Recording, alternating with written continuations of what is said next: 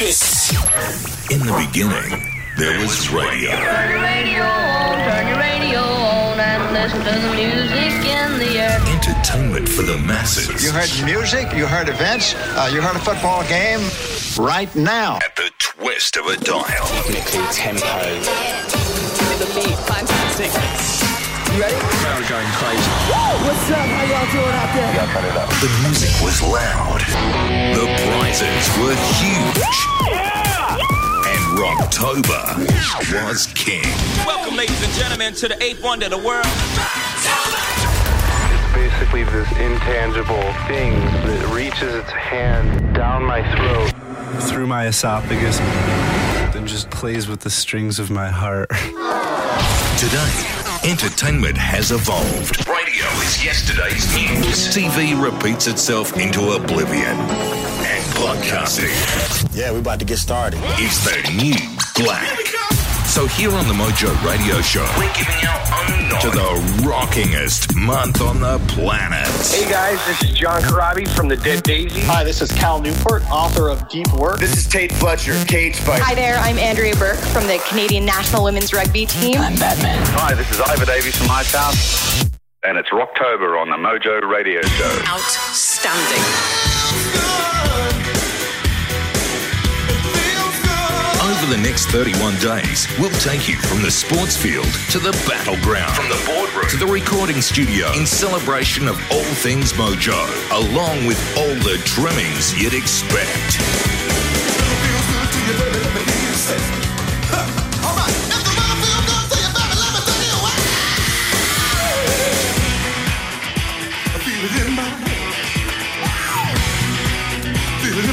Stand by. Rocktober starts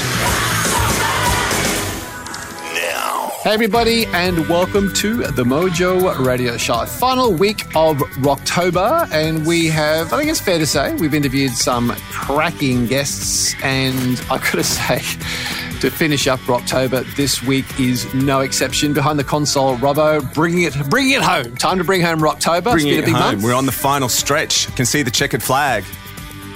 Early pop quiz, Hotshot, your favourite guest so far? Today's, by far. That's soft. That is just so soft. It's an easy go-to, though. Let's be honest. It's a great interview.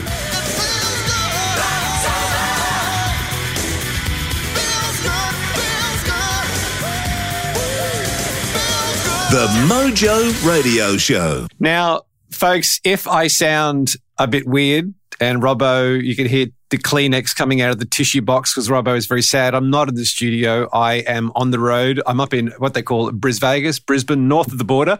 I've got a few speaking gigs on the road. And what's really funny, mate, is this afternoon I'm heading to Byron Bay. True story. True story. Wow. You should go and... are you catching up with Anna?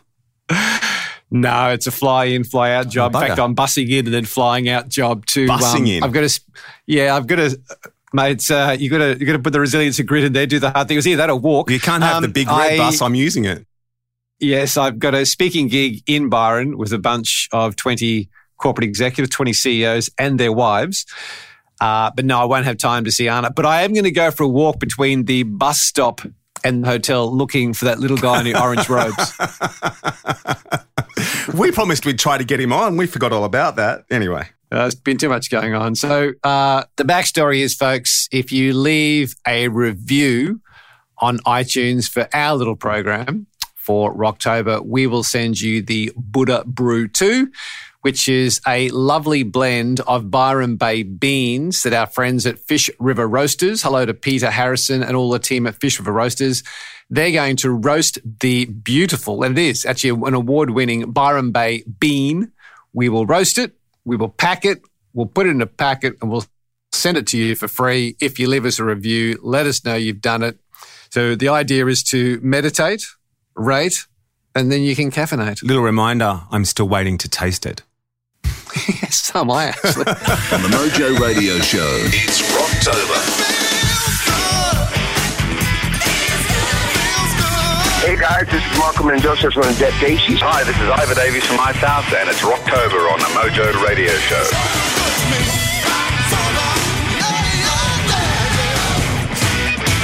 I'm going to say I was a tad uncomfortable at the start of this interview. Were you? Why? Because this guy, Joe Navarro, spent 25 years at the FBI working as both an agent and a supervisor in the areas of counterintelligence and counterterrorism, catching spies. Now, Joe is an internationally recognized expert, consultant, author, and lecturer in the interpretation of non-verbal behaviour. Wow, that's a fancy title.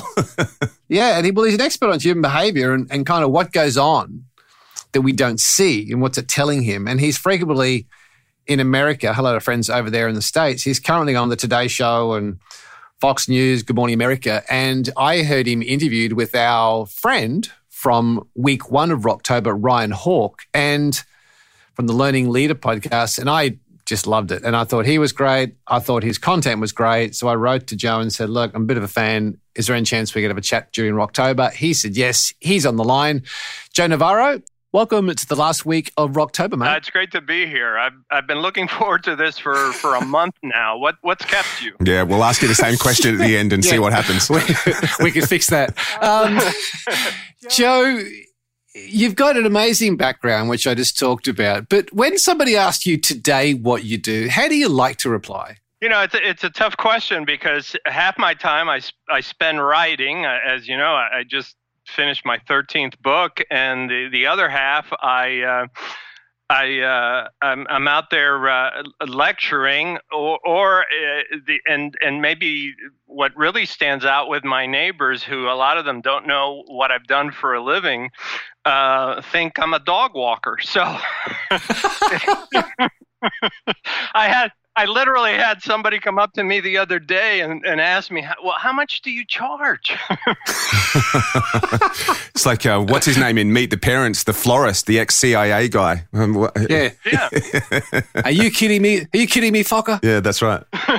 Yeah, exactly. You know, you spend a lifetime catching spies, traveling all over the world, you know, multiple passports, all this stuff. And then some guy wants to know how much you charge for walking. That's my life.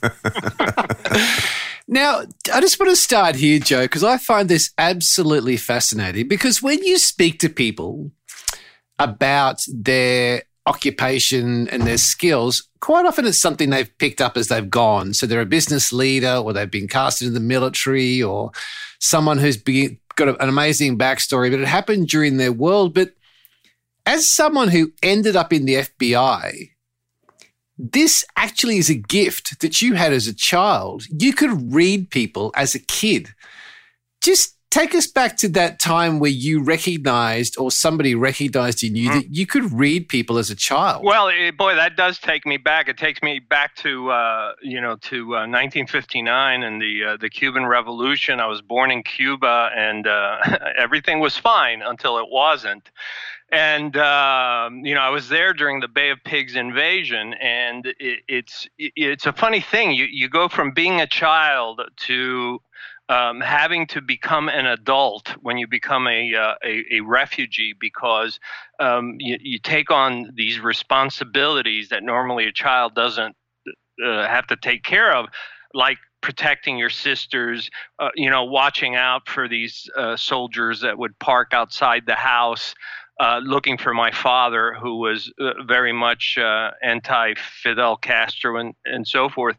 And so when we came to the United States as refugees, it was almost as if I was on hyper alert, constantly looking at people, obviously not speaking the English language, only speaking Spanish. And for whatever the reason, I just found that the true lingua franca, what I could count on, was the body language of others. Whether you could trust them, you whether or not they were friendly, and so forth.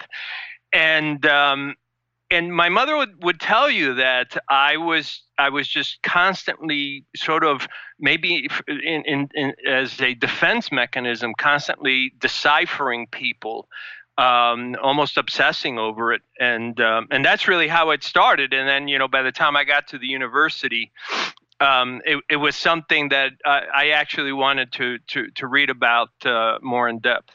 You know, this is fascinating, Joe. And something I want to talk about during the show, because I heard you interviewed with Ryan Hawke on the Learning Leader podcast, which I loved, which is why I wrote to your publicist to say, look, can we chat with you? And one of the things I want to talk about is the value of observation in our world today. Hearing you talk about being a child and being on hyper alert, I think was the word you used.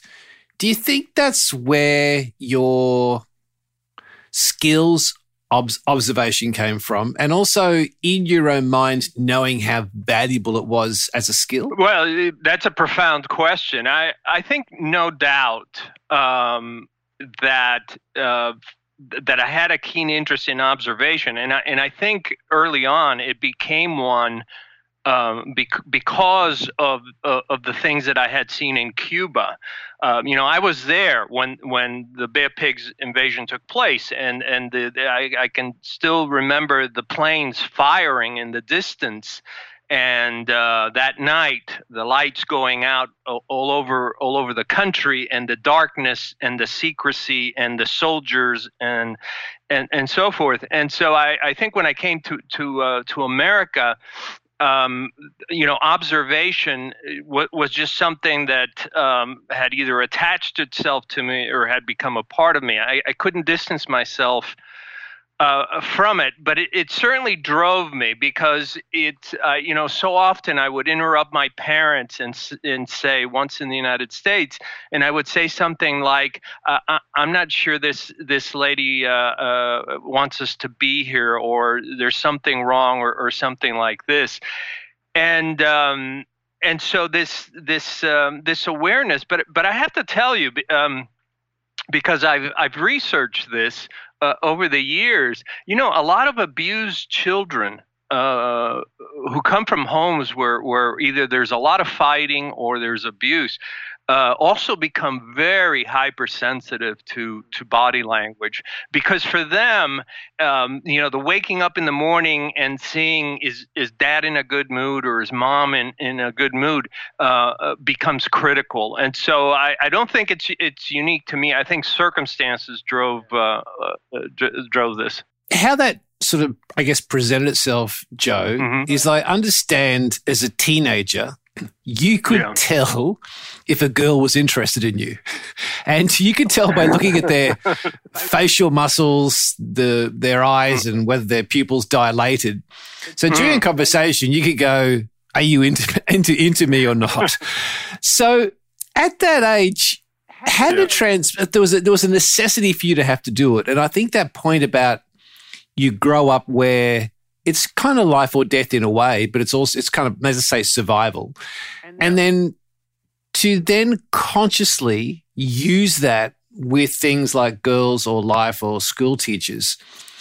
Do you consciously remember that period, or was that just something that unconsciously happened to you? Well, I appreciate the question. My only girlfriend in high school would tell you that my observation skills were completely wasted. Completely wasted.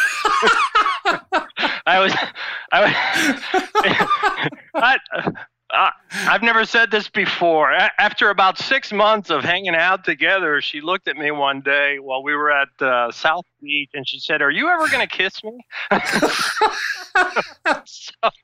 So, I was kind of a social aardvark when it came to that. But what was interesting is that I was able to. I was very shy at that time. I was able to pierce through and look at others. When it came to things that involved me, it wasn't until later that I developed more of that skill. But certainly by the time I'm in college and I'm studying this because of my keen interest in it.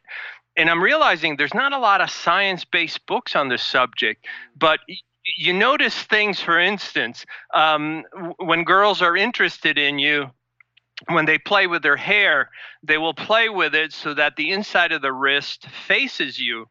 But if they don't like you, immediately they turn their hand around, and though they're still playing with their hair, the backside of the hand is is facing towards you. Now, I've talked to some real barracudas out there that said they've done really well just with that tell. But I can tell you, I didn't take advantage of it. Yeah.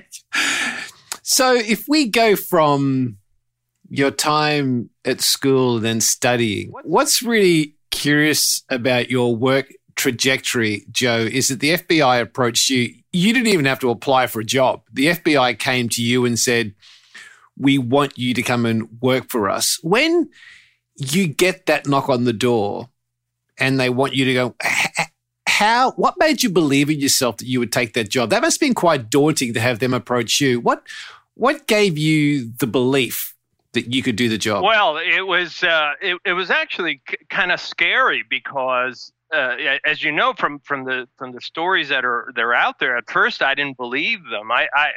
When I got the phone call, I thought it was just some people in the dormitory playing a trick, and then when the two suits showed up, and I'm thinking, okay, this is serious, and they were very secretive. I mean, they just handed me a manila envelope and they said, you have 30 days to fill this out. And okay. So, you know, and all the images I had of the FBI were based on television, you know, and the movies and so forth. And then as I'm filling this out, they're asking a lot of questions and they want to know everything. They want to know everything going back to the day that my grandmother was born. Wow. I mean, there's a lot to fill out, and then when you're accepted into the bureau, and you know, here I was, 23 years old. I was the second youngest agent ever brought on board, and I'm thinking, am I capable of doing this? Do I have what it takes? You know, you have this image of what FBI agents as archetypes do on the movie screen, and I had a lot of self-doubts about my abilities, and actually I think that's always good. I think that's always good because it keeps you humble. It keeps you wanting to learn and not get too far ahead of yourself. Funny you should say that. I got a mate of mine who's in the Australian Federal Police. He works in audio forensics for them, and he's been with them now for probably close to 20 years. And he's always been, his big dread has always been having to go to court and give testimony because the same as you, he had those doubts that he wouldn't be able to answer the questions, blah, blah, blah. And literally 6 weeks ago, he had his first court case, and he came out of the court afterwards and he rang me and he went, it just came out. I answered everything and it just came out. I knew it all and blah, blah, blah. He said, I don't know what I've been so worried about. It's crazy, right? Well, it is crazy, but that's where good training and good education comes in. And I have to tell you, the FBI, when it comes to preparing their agents, is really exceptional because basically you get 3 years of criminal law in about 3 months. You get unparalleled firearms training in all sorts of weapons, how to do arrests safely, how to do searches safely, how to do everything in a very safe manner. And so you build confidence. But I'll tell you that the first time somebody comes to you, and they came to me and they said, look, we have they didn't even have video back then. They had 35 millimeter movies. We have a 35 millimeter movie of a mafia guy, and we want you to break down their behavior and tell us what's going on. That's when you feel like you've been punched in the stomach, and you wonder, can I really do this? And it's an eye opener. The word you used was break it down. Mm-hmm. I've seen a lot of your stuff on video. There are a lot of podcasts out there. I've heard interviews, you with Ryan, your books. Yep. Something that I heard, which I thought broke down what you do to the most simplistic form, which is what we like it. We like it simple here on the show, Joe. And you said when you're doing your job, you're always looking for comfort or discomfort. Yeah. To me, that was very profound in its simplicity, yet I suspect there's a lot of sophistication behind it. Just run that for us. Yeah, and thank you for bringing it up, because that is the essence of what I've been teaching for years is let's not complicate it. We humans, from the time we're born, we begin to transmit whether we're comfortable or uncomfortable. We're very binary. Now, within that, we're either crying or we're quite content. Within that, of course, there's a lot of behaviors. We know that we pacify ourselves all day long. We naturally touch ourselves, scratch our faces, play with our hair, and these are things that the brain needs. But when anytime there's any kind of psychological discomfort, these pacifiers increase. But there's also behaviors that let us know that we are masking that everything is okay, but it's not. And I'll give you a simple example of someone is asked a question and they immediately reach up and begin to touch their neck, massage their neck, or grab the front of their neck. I can tell you that there's an issue there, because invariably we tend to touch and cover our necks when something is bothering us, even if it's a memory. Or here's a real subtle one. Someone says something positive or answers in a positive manner, but just before they answer, the lip lifts up just slightly in the style that Elvis Presley.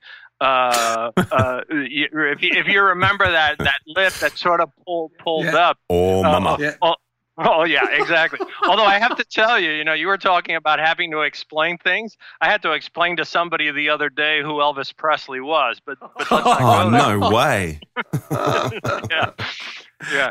But so this little archaic behavior, which in part is driven by the nose muscle pulling up slightly, which says something is negative, even though I'm saying something positive, tends to be very accurate. So within that realm of comfort and discomfort, you also have, under comfort, you have confidence, you have territorial displays, you have power displays, and all these positive behaviors. And then, of course, under discomfort, you have the opposite. I'll give you another one that your boss comes in and says, "Hey, is that going to be done by Thursday?" And you pull on your jacket as you answer. You ventilate yourself. No, it's not going to get done by Thursday. If you have to ventilate to answer a question, I can tell you there's an issue. The question is, well, what's the issue? And that's where nonverbals have to be sort of, you have to respect it for what it is and what it isn't. It can alert us that something is at issue. It can alert us that there's something wrong. But it can never really pierce the mind totally, although there are some nonverbals, clearly, especially in courtship behavior. For instance, when the pupils dilate, we have no control over the pupils, and they dilate completely when we see something we really like or think is beautiful. It's interesting, when we've got biscuits in the studio, Robbo's eyes quite often dilate. And I've always wondered about that, Joe, but now it's something obviously appeals to him. Well, it says a lot that every morning you walk in the studio, Gary, and look at me, your eyes dilate. That tells me something too. Now, there's a lot of love of the roof. I don't want a big fight. Oh, mate, you've started about a dozen by the time we get off this interview anyway. Now, this is interesting, Joe. A question on that. So you've said that if somebody's leg is bouncing, because I was saying to somebody recently and their leg was bouncing, or if they twiddle their thumbs or they scratch, what I heard you say was the brain requires it. a guy walks into the office and says, "Will this be done by 5 o'clock?" And he moves his jacket. So there's obviously discomfort, and the brain required that. Can we rewire our brains so that even though we know we're not going to get it done by 5 o'clock, we don't give tells, or we give the opposite tells? I mean, is this something where you have no control over the nonverbals and the brain requires it? Can you rewire your brain? I love the question, because it goes to what good actors do. Good actors mimic the behaviors that are needed for the scene, even though they may not feel it. And your listeners who have served in the military or in the police or law enforcement know that as soon as you put on that uniform, your posture changes. And you may be scared, and I'll tell you, I have been scared in many situations where I have been alone and have had to go in and make arrests, and I had to fake that I was confident. So there are ways, and the military teaches you to do that. Acting does that. Experience, but I think for the most part. My wife would tell you that I am an absolute easy read. I don't try to sit there and mask it. I mean, she'll look at me and she'll say, "You want to go to this restaurant?" And my lips will compress. And she says, "Okay, what is it that you don't like?" And okay. Well, we've been there a couple of times. All right. So it takes so much energy to fake that I think most people just, don't do that. And even in poker, I've always said, you can have a poker face, but it's very rare to have a poker body. I mean, I've seen some players who will sit there with this just very stoic face, and meanwhile they're sitting there with their fingers interlaced on top of their cards, but their thumbs are popped up like a turkey button that's letting you know it's cooked. And we only defy gravity when things are positive. So there's many ways that we leak our sentiments and our feelings. Yeah, obviously some people are better at hiding, but for the most part, we don't. So before we started recording, folks, we were talking to Joe about being in front of bad guys. And about 3 or 4 weeks ago on the show, we had a real privilege of interviewing a guy called Noel Razor Smith, it was a great show, wasn't it, Robert? It was one of our best. I certainly believe that.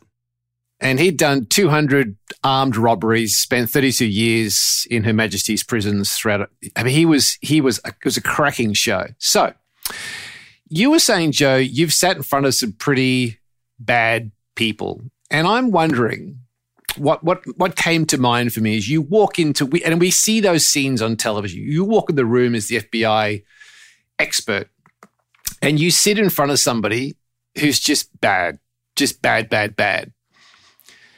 Did that get to a point where it intimidated you so much where you basically lost your stuff? Where you sat there and all the training, the military expertise you had to hide your tells, you completely lost it because this guy out body languaged you?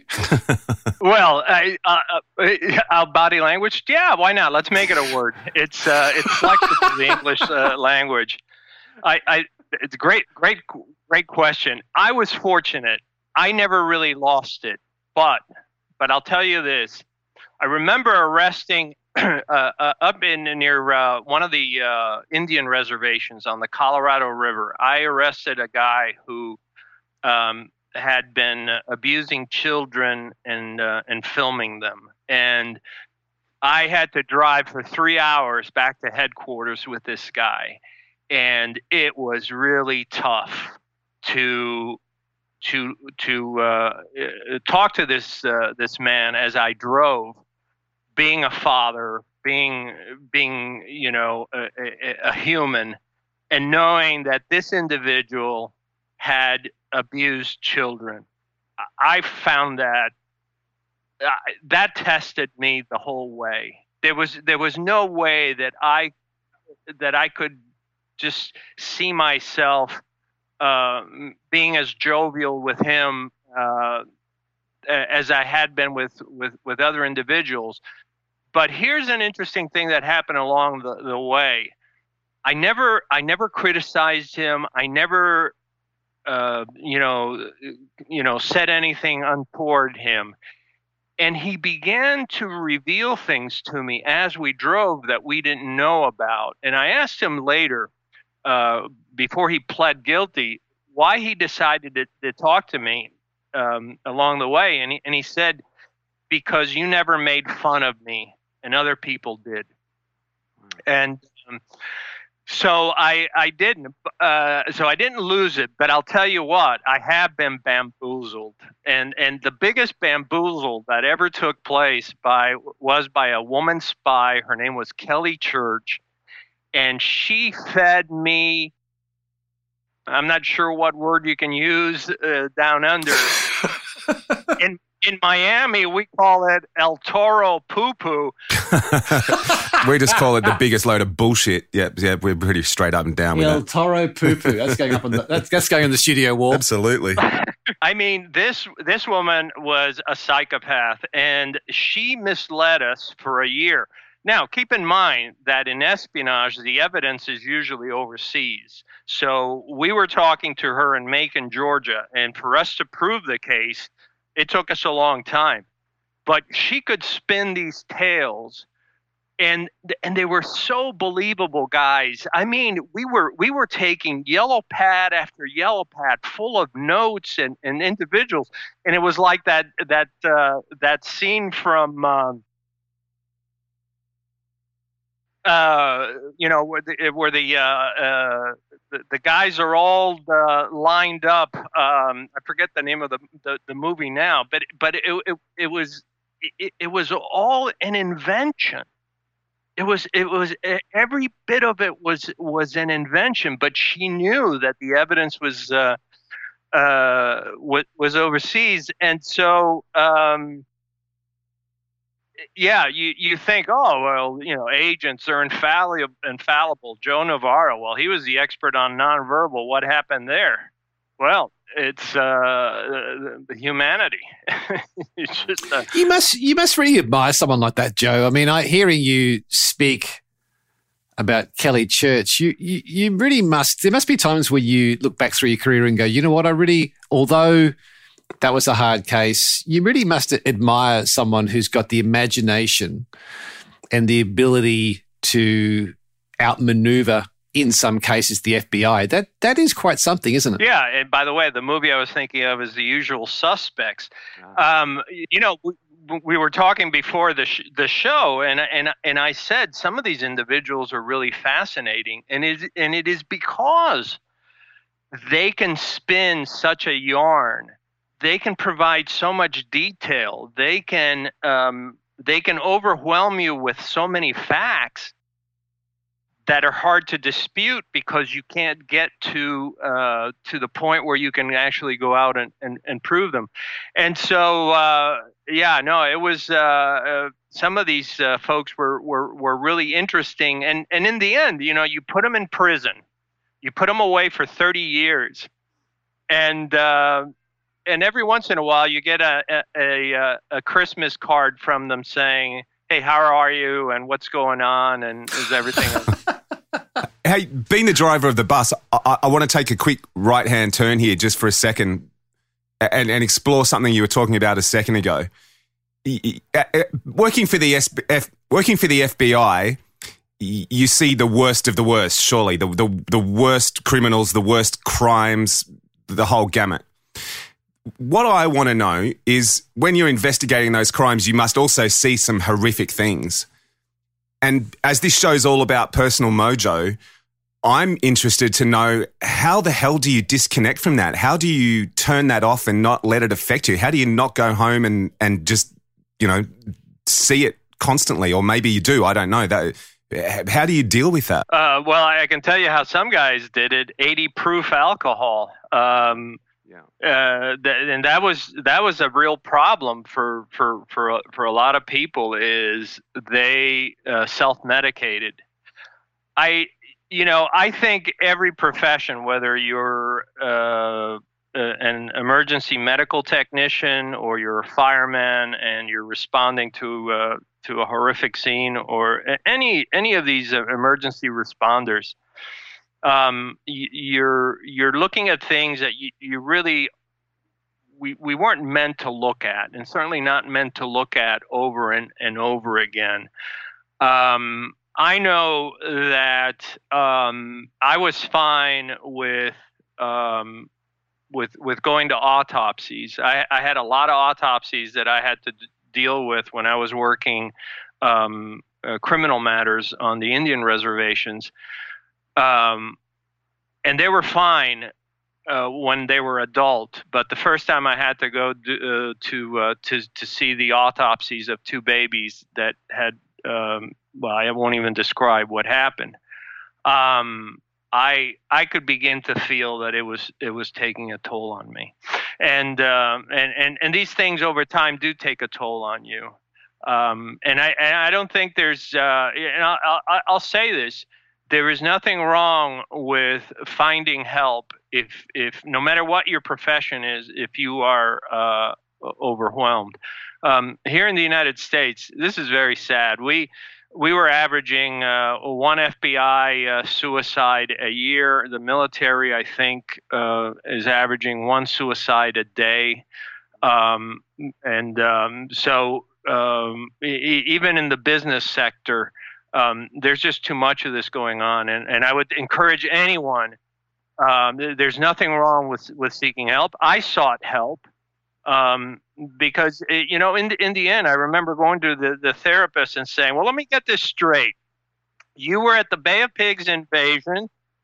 You were stabbed when you were 17. You've been shot at, and you've had all these things, and you don't think this would ever affect you?"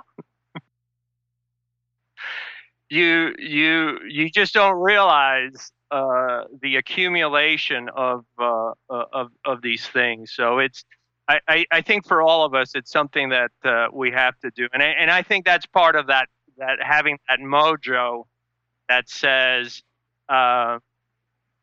this is okay, and I should do it. Joe, when you walk into a room for an interrogation, or you walk to meet a friend to have a cup of coffee, or you're doing a lot of speaking now, there's a lot of clips on YouTube of you presenting at big conferences. When you are walking into a situation, what are the top things you consciously think about to build comfort and rapport with your audience, whether it be one person or 1,000? What are you consciously thinking about to build comfort? Boy, that's a tough one, because when I come in, whether it's one-on-one or one on 1,000, the first thing I'm assessing for is, what is the mood? I know enough about the brain that you have to, when we first started talking today, the first thing I did was assess, well, what is their mood? What are the emotions going on? And I think a lot of times we think too much of ourselves. How am I going to be funny, or how am I going to fit into this group and so forth? When actually our first responsibility, I think, is to assess what is this group like. And I'll tell you, I hate it when they book me to speak at 1:30 in the afternoon. It's everybody's back from lunch. It's very hard. And so I walk into the room and I just see everybody is just kind of falling asleep. And, I don't try to say anything funny or clever or whatever. So I just make everybody stand up, stretch. And then I say, all right, everybody give each other the worst handshake you can imagine. And then and then it just goes from there. And it livens everything up. And I don't try to be too clever that way. But I think for all of us who, we're all in the people business. And so I think, we have to prioritize that it's the people we're meeting, it's our guests, it's our clients and so forth, that we need to be sensitive to them. Because, a lot of times you're in a good mood, but, it took them forever to drive there. They had problems parking. Maybe, they spilled coffee on themselves. And so now their mood is not as exactly what we expected. And so, and we know that emotions always trump logic. The example I always give is, remember, always, whenever you get into an argument, half an hour later, you remember all the clever lines you should have said. And the reason for that is limbic hijacking.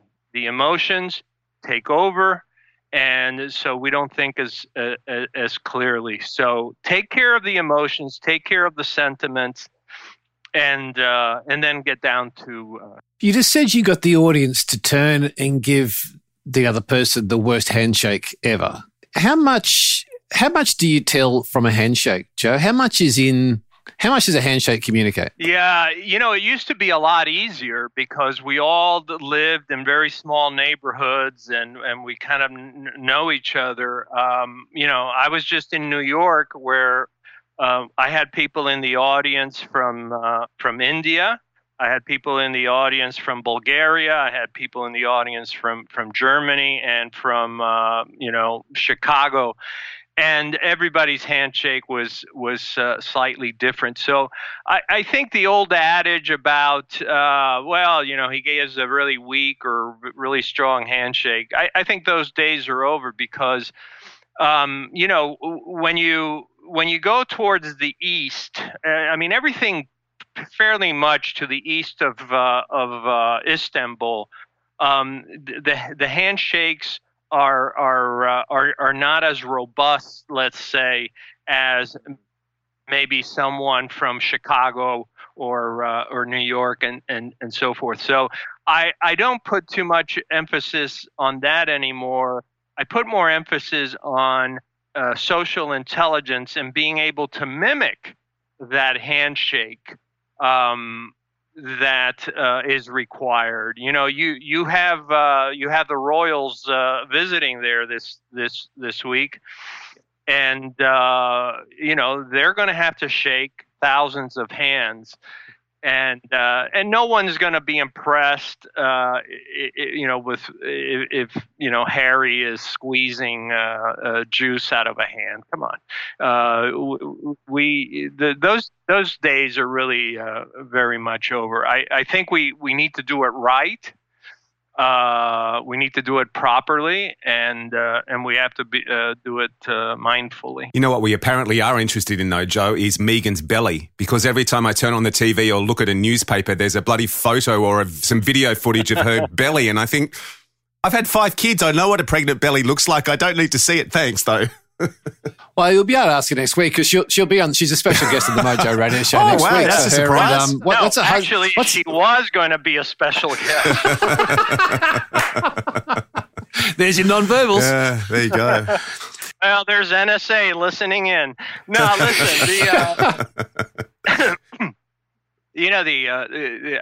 Imagine every minute of your day outside is being photographed.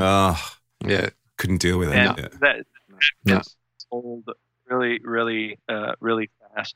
But here we're talking about this royal couple, and look how much we appreciate their nonverbals. They really have. Notice how when they talk to children, how they tilt their heads. One of the things I talk to business people about is one of the gestures that we can do to guarantee more face time is to merely just tilt your head slightly, and you're perceived as more endearing. But more importantly, it increases the amount of time someone is willing to talk to you.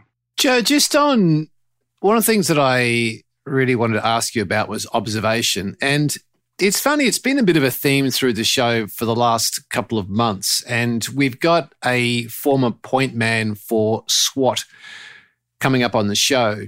And I remember talking to, his name is Dave Acosta, who's a fascinating character. And I remember in the conversation, we talked about his way of making this, he's in tactical response. And so when he's at the front end as a point man, he would go through what he called ADA. So he said you had to have awareness, then you had to make the decision, and then you take action. The point that we spoke to Dave about was the awareness bit is you have to be aware, in which case you have to look around and observe what's going on around you at all times. And then should a situation happen, obviously observe what's happening in that situation. You have been recognized as being somebody who is at the top of the game in observation. Is that a skill we can learn? And if it is, how do we improve, like tangible things we can do to improve our skills in observation? Thanks for asking that, because there are things we can do. You know, the first thing is put the digital device away and stop walking off the sidewalk and into cars. That would be the first one.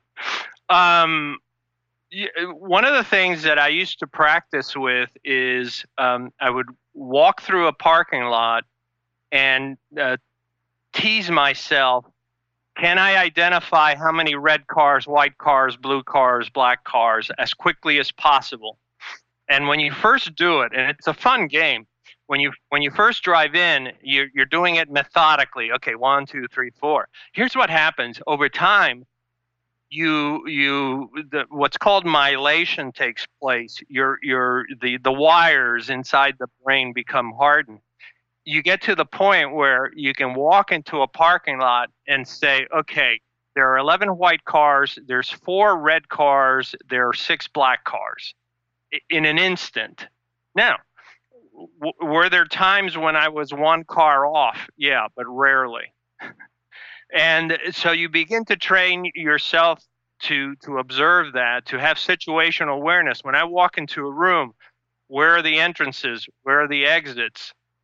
Where are the windows? Is there a fire extinguisher here? Now, people say, come on, Joey, you know, you're ruining the best mountain view by reducing it to light on the optic nerve. Yeah, I am.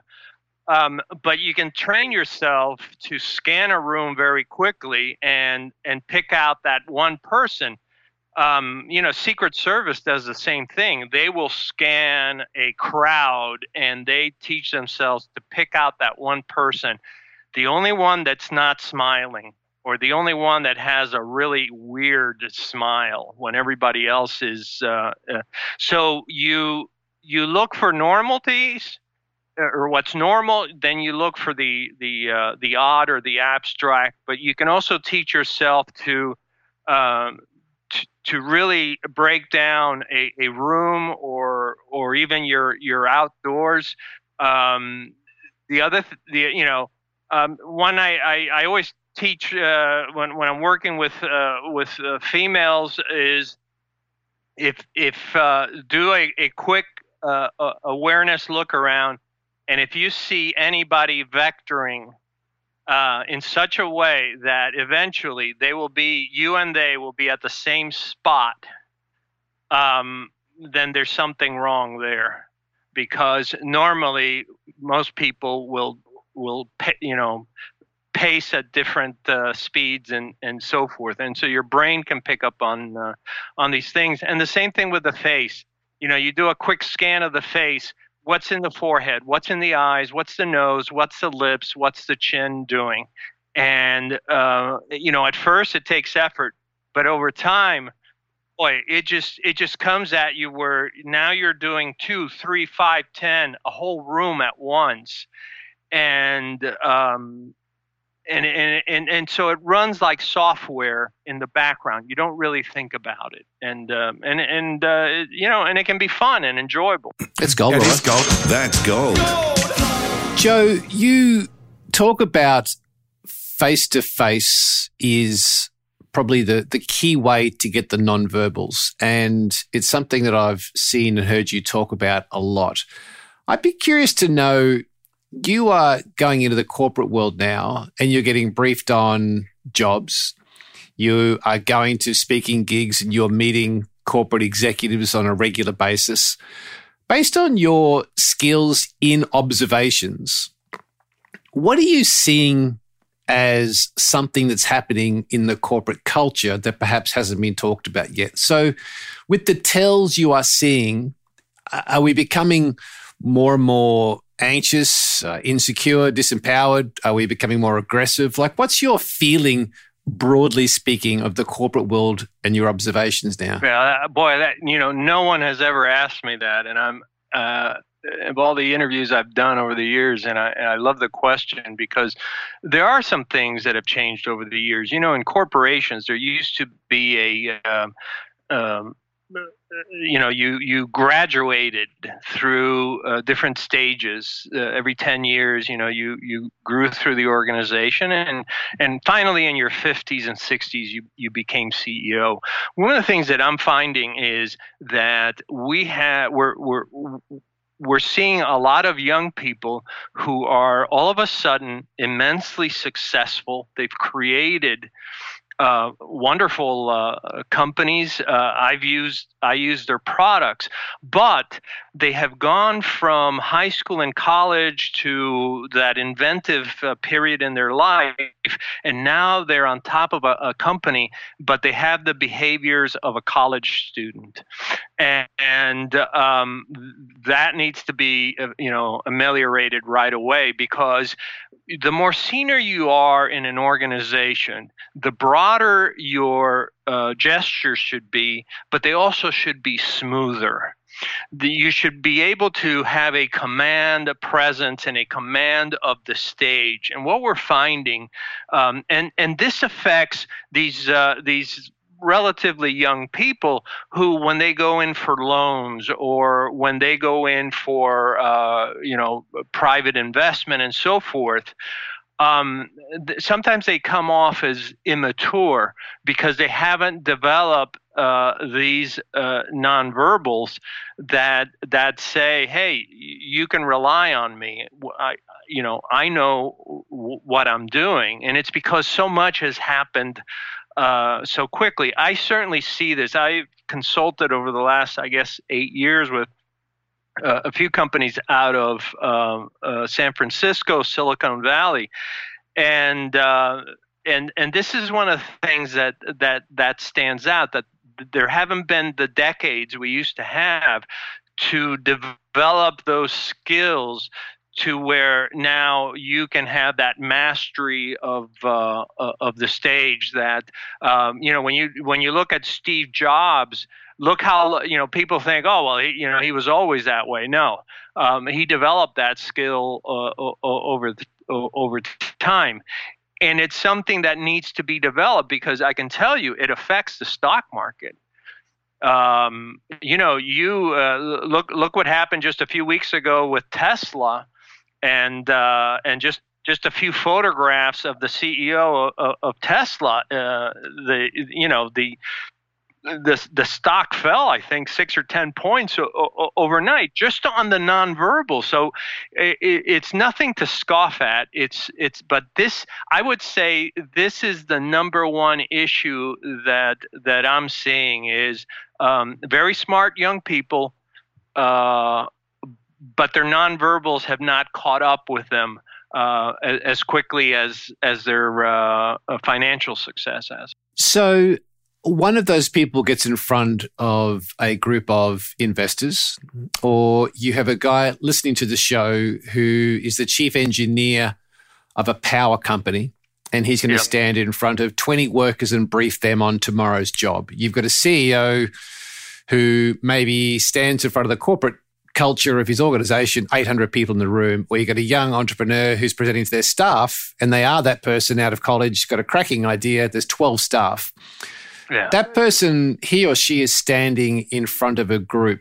When you're sitting in that group looking at that person present, what are the top 2 or 3 tells that give you the non-verbals that this person actually is in control, has actually got it together? Yeah. really easy to pick up. The first one is the ease with which they answer questions. There's no stumbling, there's no hesitation, there's no clearing of the throat before they answer. The answers have been rehearsed, or they're very well prepared for them. Number two is when they sit down, they don't look like they're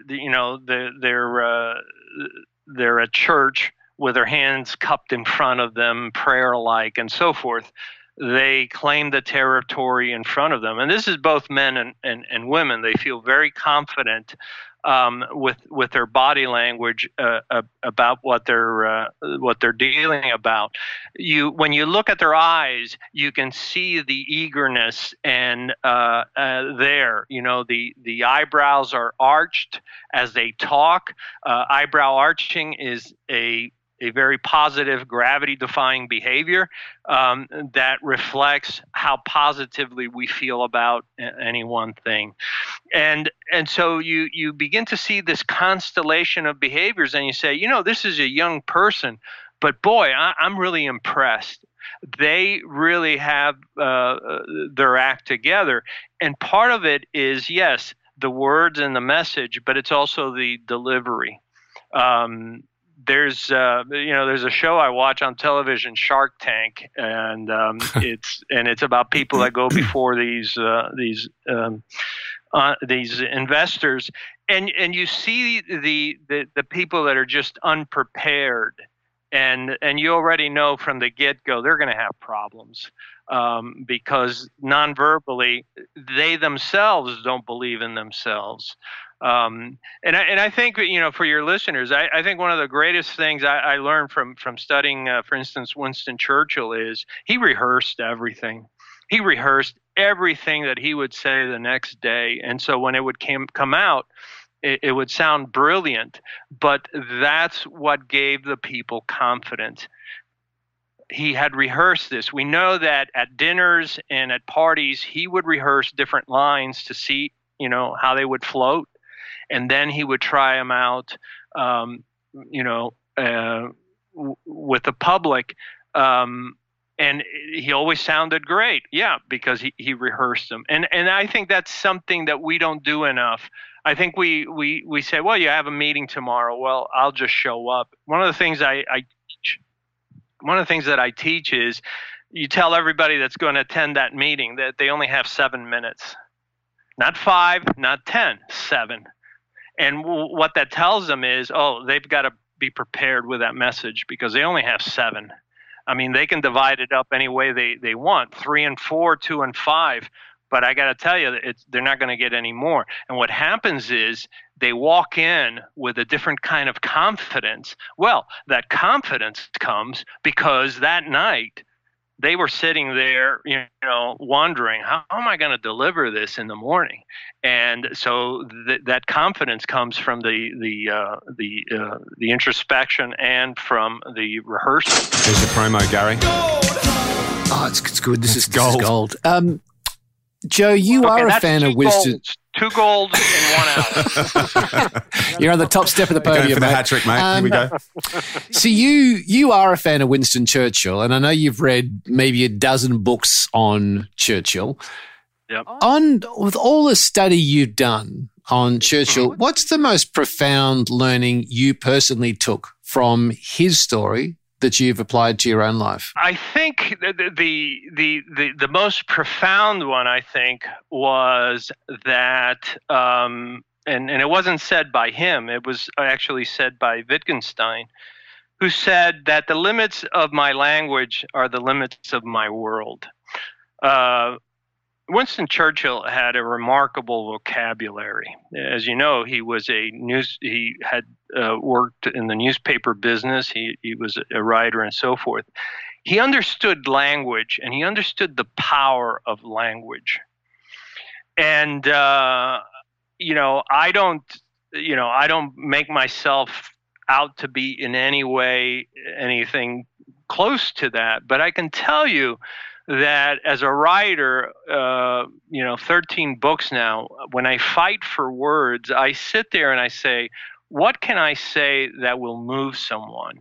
And invariably, Words can move.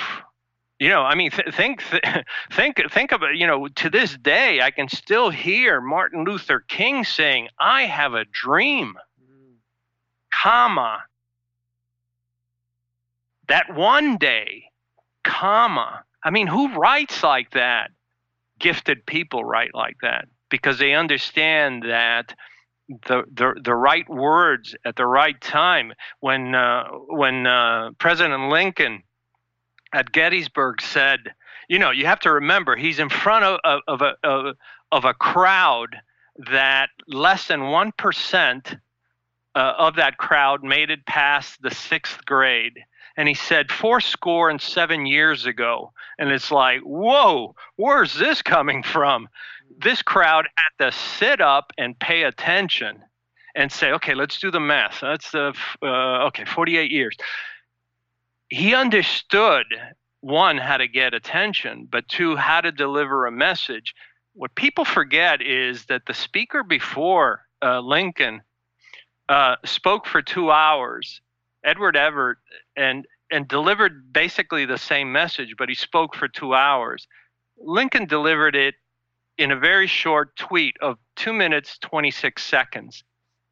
And that's why we remember it. And I think, to your question, what do I remember about Churchill is, he knew well over 24,000 words, but he knew how to use them effectively. And I think we can all benefit from that.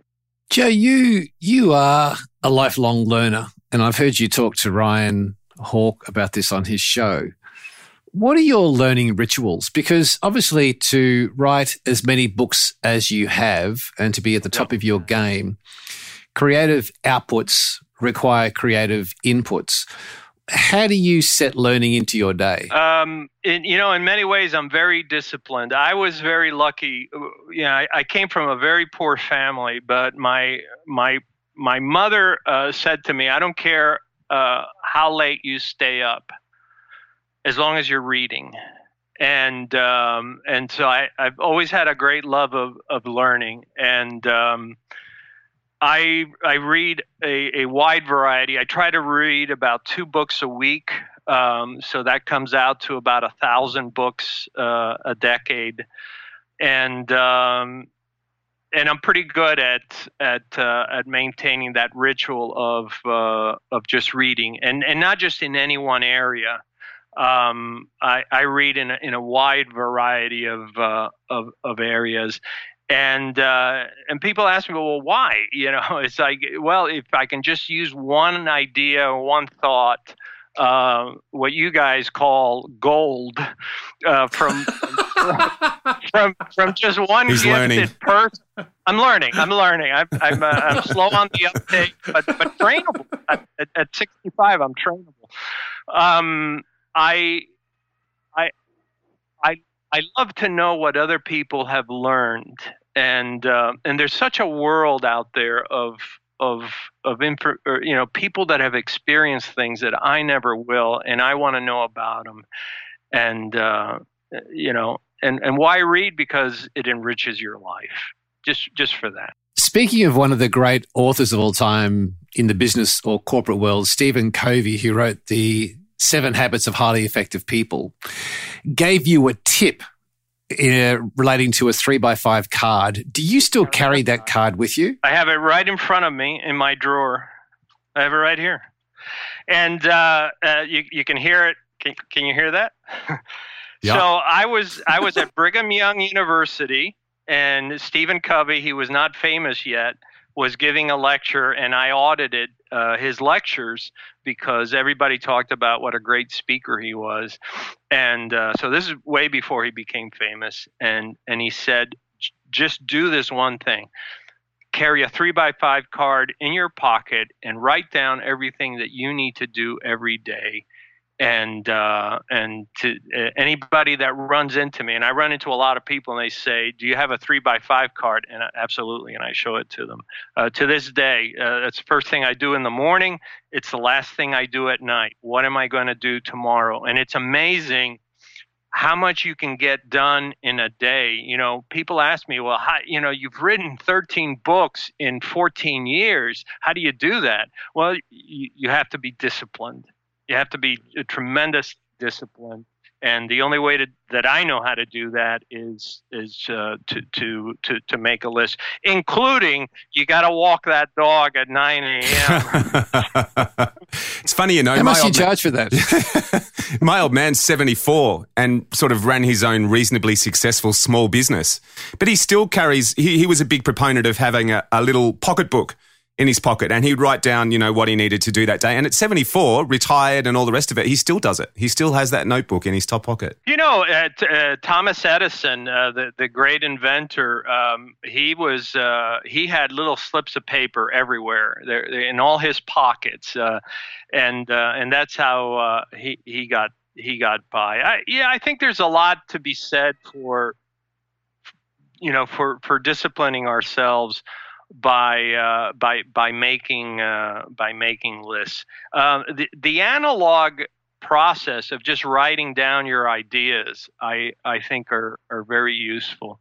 Judd, I'm conscious of your time. You've been very generous with your time with us today. Just a couple of quick things before we finish. I think we said this before we started recording, but there is, and also we've touched on it during the show, that there is certainly a dark epidemic, not only in our country, but in every country, where people are not okay. And we've got a campaign that runs very successfully here called Are You Okay? And there's an Are You Okay Day. And when we get people on to talk about people who aren't doing well, maybe depressed, they're suffering anxiety, I'm always curious about how you get behind the I'm fine. So even if you come home at night and your partner has not had a good day, you've got a sense it's not good. How are things? Yeah, fine. Your kid comes home from school, they say, yeah, I'm fine. And you kind of have a sense that it's not. And then you bump into a mate at the pub and you just, I don't know, something's off and you say, you okay? Yeah, man, I'm fine.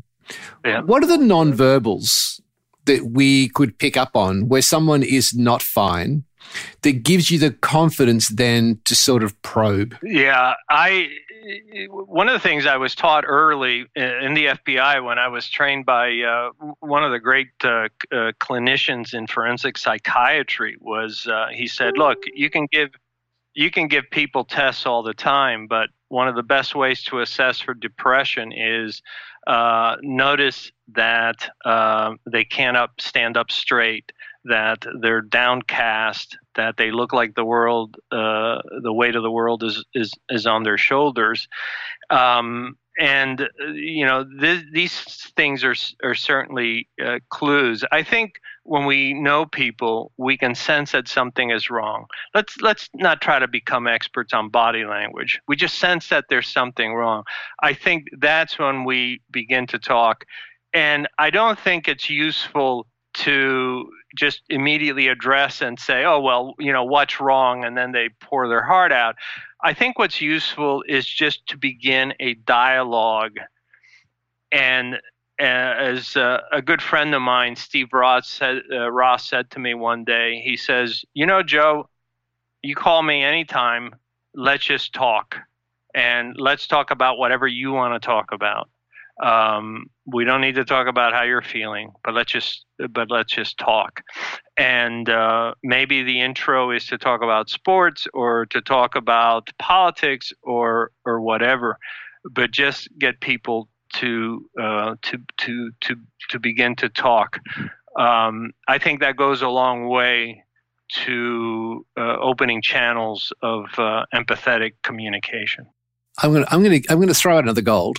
Because I think it's terribly important. I mean, like this conversation is terribly important for all of us because, you know, we've already mentioned some of the stats in, well, FBI or the military, but just in people in general, it's a critical thing. And just to lighten us up before we finish, Joe, one thing we like to understand as parents ourselves, I'd be curious to know how have you gone about developing observation and curiosity in your own children, and or how would you think that parents could as a skill improve our children's ability to observe and be in the moment, look around, and or be curious to lean into conversations? I so appreciate this question because every day when I go to the YMCA to go swim and I see children running around happily and they're demonstrating their skills to their parents, I want parents to look up and stop looking at their electronic devices and look at those children because they grow up so fast. One of the things that we can do is, you know, when your child gets excited about, hey, I just caught a lizard or I just caught a butterfly, get excited with them. This mimicry of emotion goes a long way to establishing long-term channels of communication. Get excited, be curious, answer their questions, for heaven's sake. How many times have we heard, stop asking questions? No, have that child ask a question. How does an airplane, fly? There's a mother the other day at the airport, and she took the time to say, the air goes over the wing and it causes lift, and you could see the child looking outside and the sheer joy of knowing. We need to listen to children. We need to sit down with them, and rather than if you take it. Make this another gold. Don't sit in front of the child every time you want to talk to them. Sit next to them. You're going to find that by sitting next to them, they're going to open up in ways that by merely sitting in front of them, I see a lot of parents that they ask their children, well, how was your day? And they look like drill sergeants. Don't do that.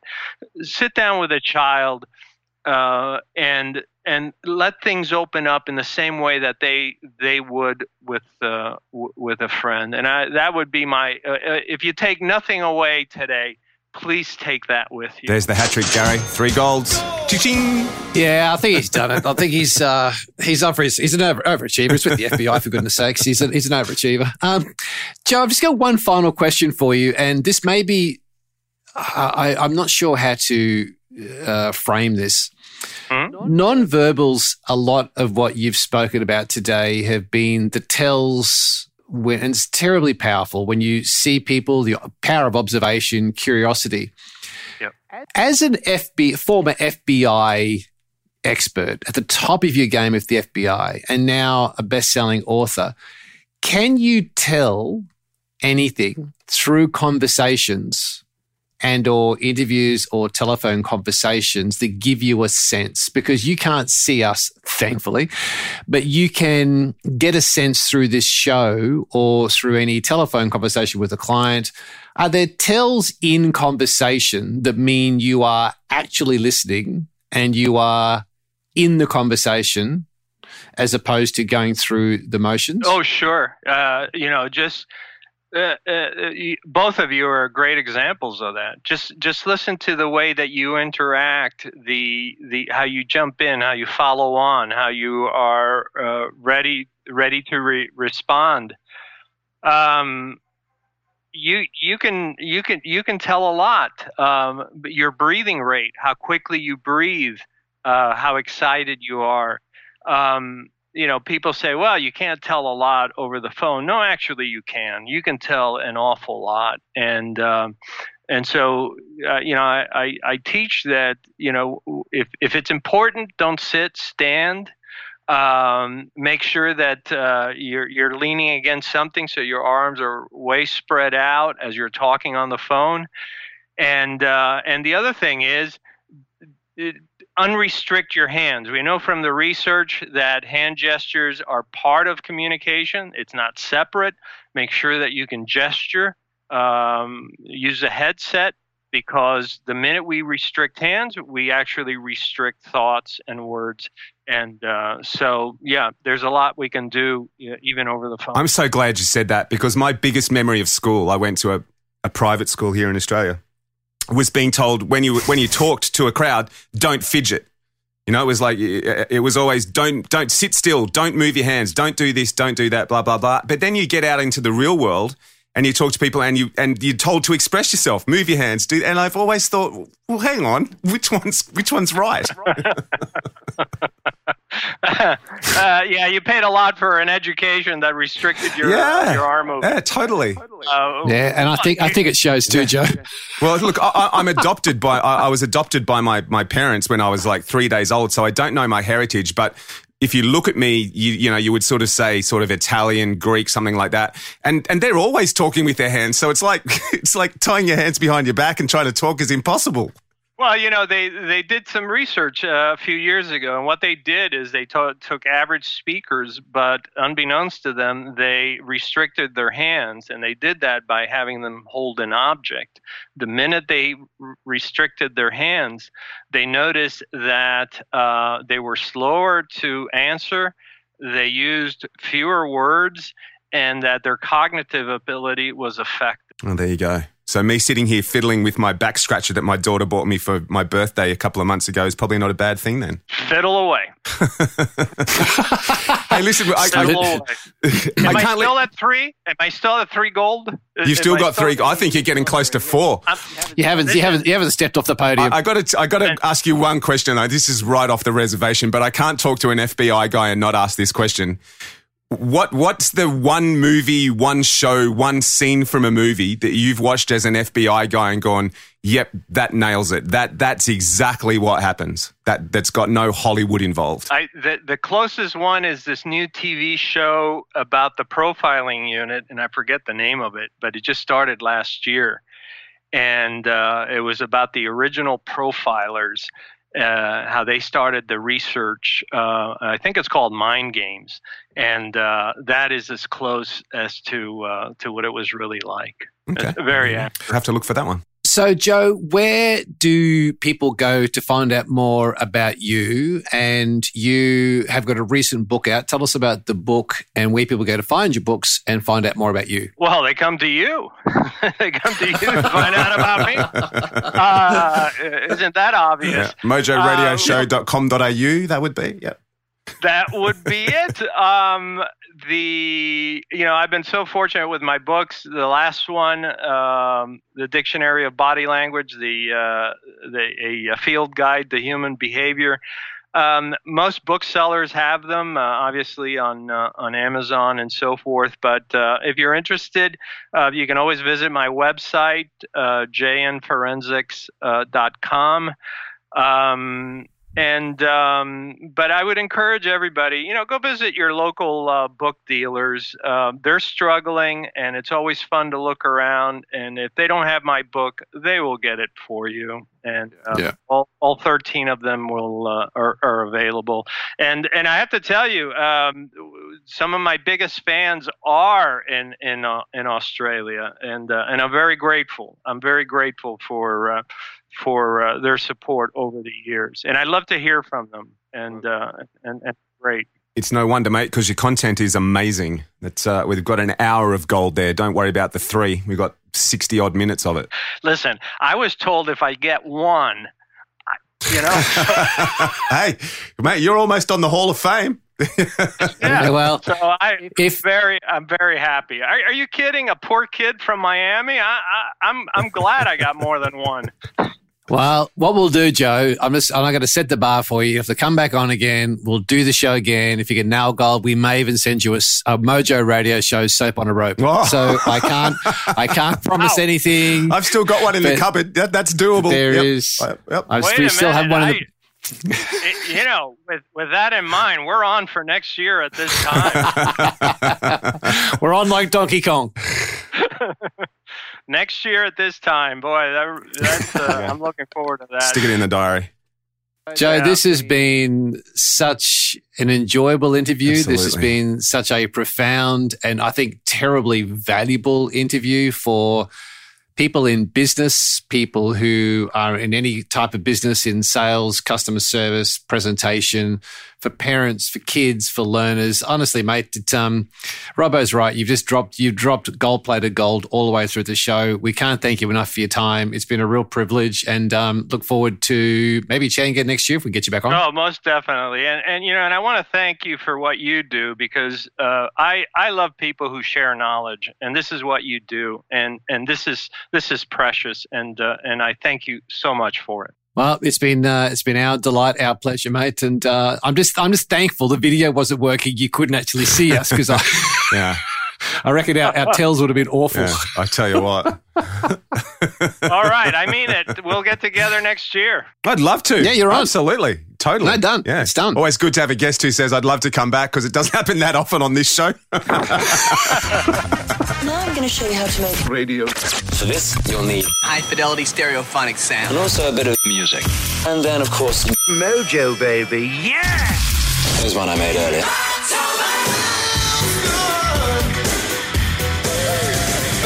The Mojo Radio Show. You know what would make a fascinating interview next October? Well, he's coming back, which is good, isn't it? Well, it's great. And you know what I thought would be fascinating? To get Noel Razor Smith back and them together and compare notes. That would be cool. I've got to say, this is a true story just while you bring up Noel. Yeah. If you are new to our show and you haven't heard our interview from maybe 4 or 5 weeks back, the last one before October. Yeah. It was with a guy called Noel Razor Smith, who spent 32 years in prison in England. He'd done 200 armed bank robberies and was sentenced to 8 life sentences and 80 years to be served concurrently.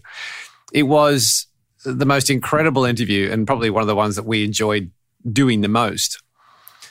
But a true story, Robbo, I didn't tell you this, but last week I did a speaking gig. It was a private speaking gig, and I was face-to-face with a billionaire for 3 hours. Wow. And there was only 8 people in the room, and one was this guy who is in the top 20 richest people in our country, in Australia. And what was interesting is I told the story about Noel Razor Smith, and I said, how did you deal with being in prison for 8 consecutive life sentences and 80 years to be served concurrently, where you said to yourself, I'm going to die? How did you deal with that? And he said, you can't live in 2 worlds. You've got to completely forget about the outside world and just focus on, how do I survive this? How do I get through this? And I thought it was just a really compelling story for us, that we have these dreams, or we have these thoughts of the past, and we spend our time trying to do the right thing now, but we're really thinking about the future too much, or living in the past, but you can't live in 2 worlds. So I told this story, and this guy who really is a billionaire, I tell my story and move on and go, can you tell me more about Noel Razor Smith? I'd move on and go, so what you're saying is he was in prison, he'd done 200, and this guy was absolutely fascinated by Noel Razor Smith. And I said, look, I can't tell the story properly. Just go back and have a listen to it, because it was just an extraordinary show, wasn't it? Absolutely. And besides which, we could do with the downloads. Yeah, we could do with the billion downloads. The Mojo Radio Show. Pop quiz, hot shot. To finish up for October, pop quiz, hot shot. Go. This is a hard one. Really? You tell me that all the time. No, this is a hard one. Okay. If you get this, I'll be mighty impressed. All right, let's do it. U2, The Talking Heads, Ultravox, wow, David Bowie. What do they have in common? The UK? Close, keep going. I don't know. That would be that's the only connection I can see. They're all from the United Kingdom, and they're all sort of 70s, 80s artists. And all produced by? Brian Eno. Correct. Yeah. So Brian Eno worked as a producer on albums for all of them. Brian Eno said, and there's a loop here back to some earlier work we did at the Mojo Radio Show, he said, instead of shooting arrows at someone else's target, which I've never been very good at, I make my own target around wherever my arrow happens to have landed. You shoot your arrow and then you paint your bullseye around it. And therefore, you've always hit the target dead center. That's a bit of a cheat. So Well, no, this is interesting because the other thing that Brian Eno references is Ralph Steadman. Right. Because Ralph Steadman, as you'll see in the video we posted some time back on the Mojo radio show, he will just put a blotch of paint on the page. He'll go, that looks like the tail of a brolga. Let's paint a brolga around it. So it starts with a blotch. Right. But then he paints a bird around the blotch. Nice. And that's nonconformist. So Brian Eno might hear a sound. It's like The Edge talked about. I heard this sound and went, wow, what could I do with that?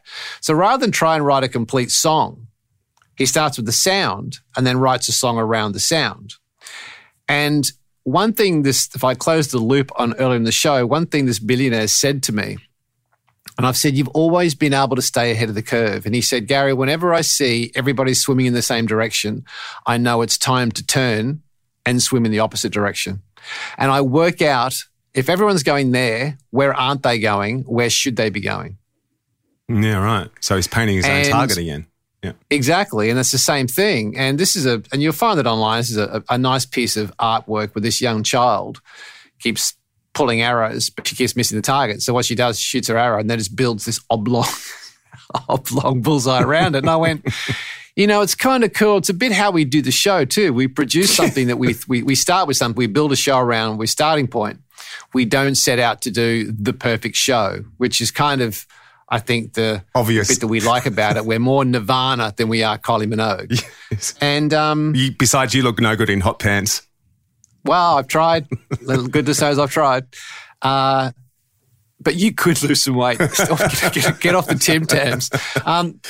However, so with that being said, you two, Talking Heads, Ultravox, David Bowie, producer's choice, what song takes us out? Now, I was going to go back to the Killer thing. I was going to go Psycho Killer by the Talking Heads because I thought all the U2s. You know what?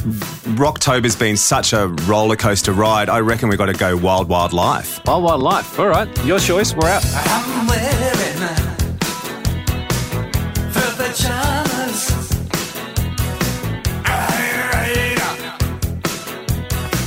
Hot potato. It's tickling.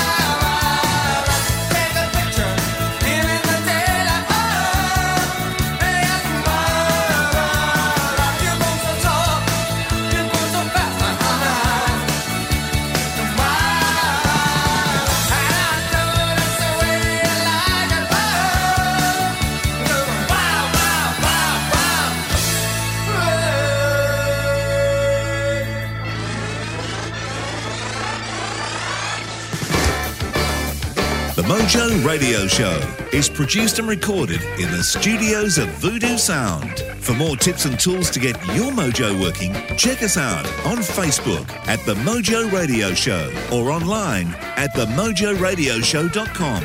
For more about Gary, see GaryBurtWhistle.com, or to polish your next audio or video production, check out voodoosound.com.au. And for the right voice, realtimecasting.com. Andrew Peters speaking. See you next time.